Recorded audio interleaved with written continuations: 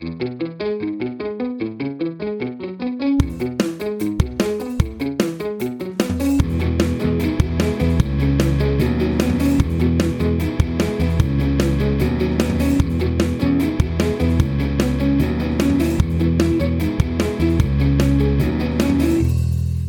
and welcome to the Alternative GCSE podcast. I'm your host, Emma, and I've been working in education now for over 12 years in various different roles. This podcast tackles some of the wider issues in education and hopefully will spark some more conversations to drive change so that every single child and teenager can be fully supported to grow into well-rounded, happy and successful adults. So let's get started.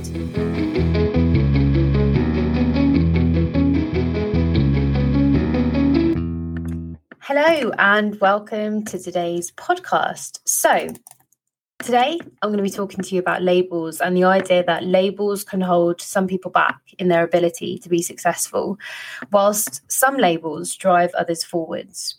When I was a kid, you could have given me a lot of labels. You could have called me fat because I was. You could have called me middle ability because I was. You could have called me quiet because I was. And you could have called me average because I was in a statistical sense. But rarely did anyone understand my labels, and I definitely did not understand them, but I believed them. I was never in top set anything because my attendance at school was so poor because I was ill. So I believed I could never be in the top set. I never believed I would reach any kind of popularity because I was quiet, and I truly believed that I would never run as fast as the other kids in my school, and I wouldn't be able to fit in or enjoy exercise because I was a kid who ate my feelings. And some of those labels stuck way, way into my adulthood.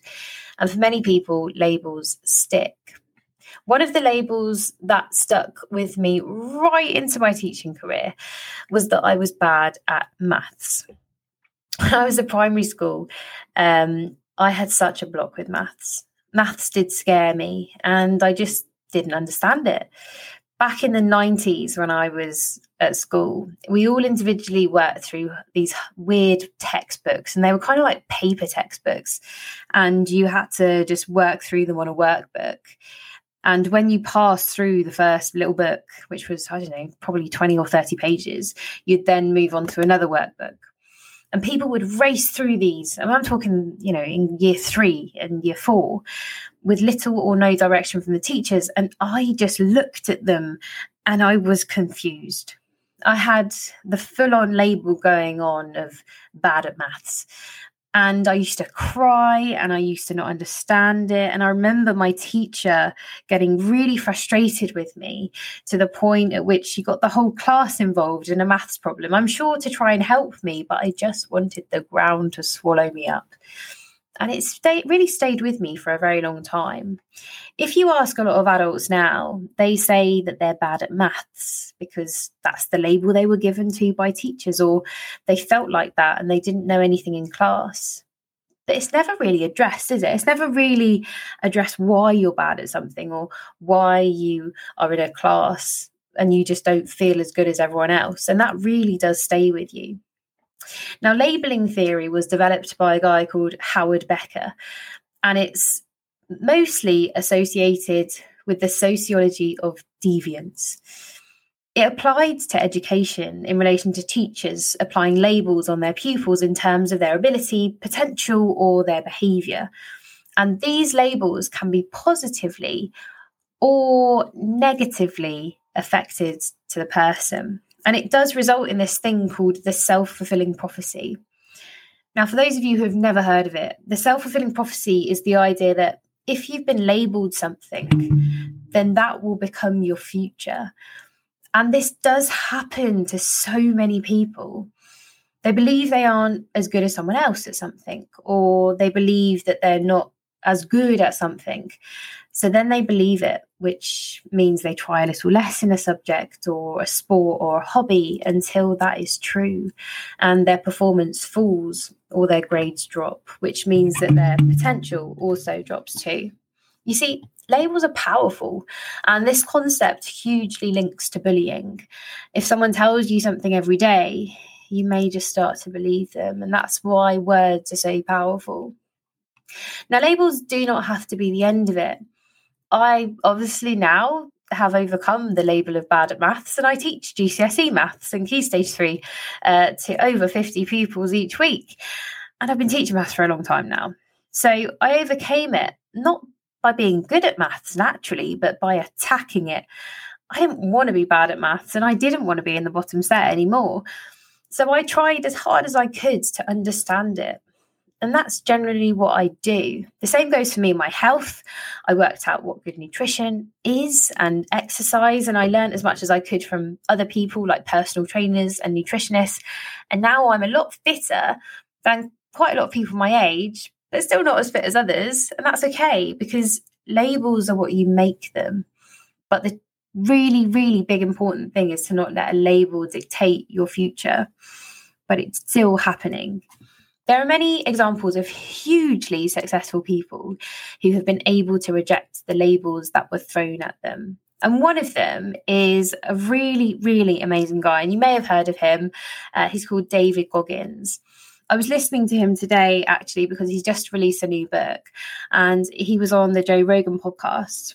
He's an ex-Navy SEAL and an ex-ultra runner. These are his labels. But he used to be overweight. He had a pretty hideous childhood where his father gave him a lot of awful labels, but he turned it on its head and he used those labels as fuel to overcome them. The Navy SEALs is one of the hardest military recruitment processes, and it includes something called Hell Week, which is a physically and mentally excruciating ordeal. They make them run in the rain. They make them stay up pretty much for I think 3 or 4 days straight. They make them run, they make them lift stuff, and they either make or break the person in that moment. Most want to be Navy SEALs fall at this week, and that's why it's been nicknamed Hell Week. But David Goggins got really sick at various points, meaning that he ended up doing Hell Week, I believe, a total of 3 times, which was in his first book, Can't Hurt Me. Definitely recommend it. But if you've got a teenager, maybe get the one without the explicit words, because he does like a good swear word, does David Goggins. He would run ultra marathons after he became a Navy SEAL. And ultra marathons, for those of you, or ultra runs, for those of you who don't know, are 100-mile runs. And he ran so much that he was basically ruining his body. And it was, well, you have to read the book to figure it out, but it was pretty bad. At one point, and most recently, his knees were actually rubbing bone on bone due to a very old misalignment that he had. But he wanted to be successful in his own right, and he fought for that. I think if you have a label attached to you that you don't like, you should think about it. Where has it come from? What does it mean? And why are you letting it define you? I've met so many kids in what I do, and so many that have been told by their teachers that they're stupid, that they will never amount to anything, and that they are not smart enough to do A-levels. You can either go with a label, or you can fulfill that prophecy of whatever they say, or you can fight against it and reject that label and change the narrative for yourself. In education, we're really quick to put people into neat little boxes and labels. Teachers are quick to put kids neatly into sets without thinking about the effect on their motivation, without thinking about the impact on their future. And as many of you know, kids and teens in the lowest sets tend to get given the worst teachers because the schools look at the data and they would rather put the best teachers in the higher sets because they get more grade 8s and 9s. Not only is this really bad for the kids who are in the bottom sets, but the kids in the bottom sets are more likely to have behaviour issues because they believe the label they've been given and they don't want to sit there doing that subject that they're not good at because they've been told by teachers they're not good at it. And they don't want to sit listening to one who thinks they're also bad at it. A few years ago, I met a boy called John. I have changed his name, but I met a boy called John. He was in year 11. This was about 4 years ago now. He was about 6 months away from starting his GCSE exam, so it was in the January time. And his mum had called me over the Christmas period, and she was so upset about his mock exam grades. Really, really upset. So I managed to fit him in. When I first met him, I took a paper with me, a maths GCSE paper and an English language paper, which is kind of what I do normally when I meet someone for the first time and I'm trying to figure out where they're at, how they're doing. When I walked into the dining room, he was sat slumped at the table and he rolled his eyes when he saw me. I knew I had my work cut out. First of all, I gave him the English paper. So the English paper is kind of like a piece of text you've never seen. Normally it's Victorian text and you have to read the whole thing. It's font size 12, about a page and a half, and then answer some questions on it. And when you're in year 11, you should have been doing these papers consistently and seen this type of language for a long time. He took one look at the paper and then he said to me, "I can't read that." At first I thought he was joking, but the more I spoke to him, the more I realised that his reading level was around that of a year 5 pupil, and his maths wasn't much better. I brought a foundation GCSE maths paper and he couldn't add up 2 3-digit numbers like 456 and 789 on a piece of paper. He couldn't subtract. He didn't know how to use the bus stop method. He didn't know how to use column method, anything like that. He didn't know his timetables. About 20 minutes into the session, I really found it. I was getting annoyed that I felt myself getting so frustrated for this young lad who was sat next to me, who had been let down. The more I spoke with him, the more that I realised he'd been having issues at primary school, and he was told that he wasn't very good and that he wouldn't pass the 11 plus, he wouldn't pass the SATs exam, he was in bottom set of everything consistently, he didn't understand things, and people just hadn't helped him. There was a reason for this. When he entered secondary school, he said the work was a lot harder. And actually for him and for many other kids, it was a lot easier to be in detentions and in trouble than it was to go through with his English or maths lessons. So that became his label, the naughty kid. And he found power in that. Obviously, it didn't help any of his academic stuff, but he could gain some control. So if he was getting frustrated with the work that he was doing, he would quite simply cause a disruption instead, because that was much easier for him to do. The crucial issue here was that no one throughout those 7 or 8 years that he was having trouble in school actually sat down and spoke with him about why he does all this stuff in a way that he felt comfortable and safe to say, "I can't read. I can't do maths. I'm really struggling." When I met him, he was getting grade 1s, which is basically the equivalent of an F. I worked with him each week, and unsurprisingly, he didn't pass any of his GCSEs. He only got grade 2s and a couple of grade 3s, which was much better than the grade 1s he was getting. But he was able to go on and do an apprenticeship because of the links that his dad had. But had he not had those links, it would have been really, really hard for him to get a job and to get a step up. The truth is that during those 6 months, I got to know John, and he was incredibly smart. He was quick. He'd adapted to not being able to read or write well, and he used his observational skills instead. He got his friends to read stuff to him. He could work out money very, very well, but the other kind of maths he had trouble with. This is the same for more kids than you would believe. And I just pulled up actually the statistics for the GCSEs from 2021.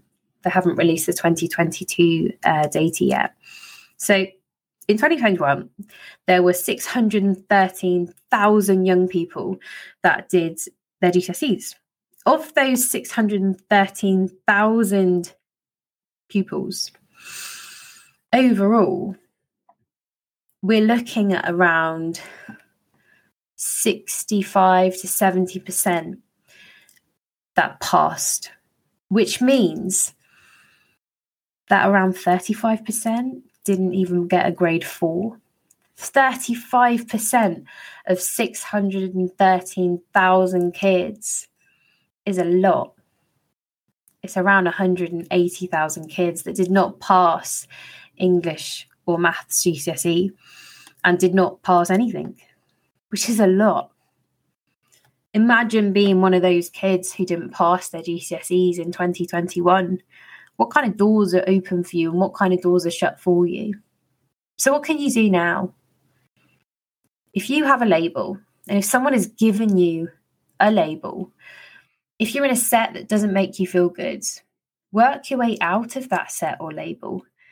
Try as hard as you can with all the resources that you have available to you. And you guys are in the most amazing stage of human history because you have the internet. I didn't have the internet. I remember I was telling somebody at the weekend that the way that because I was not at school very much, the way that I got through maths and passed my exams, BBC Bitesize used to be on overnight on BBC Two, and I used to have to record it and play it back the next day. And that would be how I'd make notes and how I'd learn textbooks and those kind of videos. I didn't have a teacher. I didn't have a tutor until I was in year 11, and that was for only 2 hours a week, and the school paid for it. Her, I should say.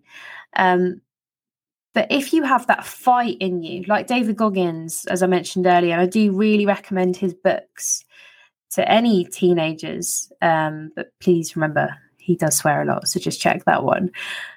Then if you don't have that fight in you, if you don't instill that fight in your kids, if your parents listening, then they're not going to want to fight to get out of that label.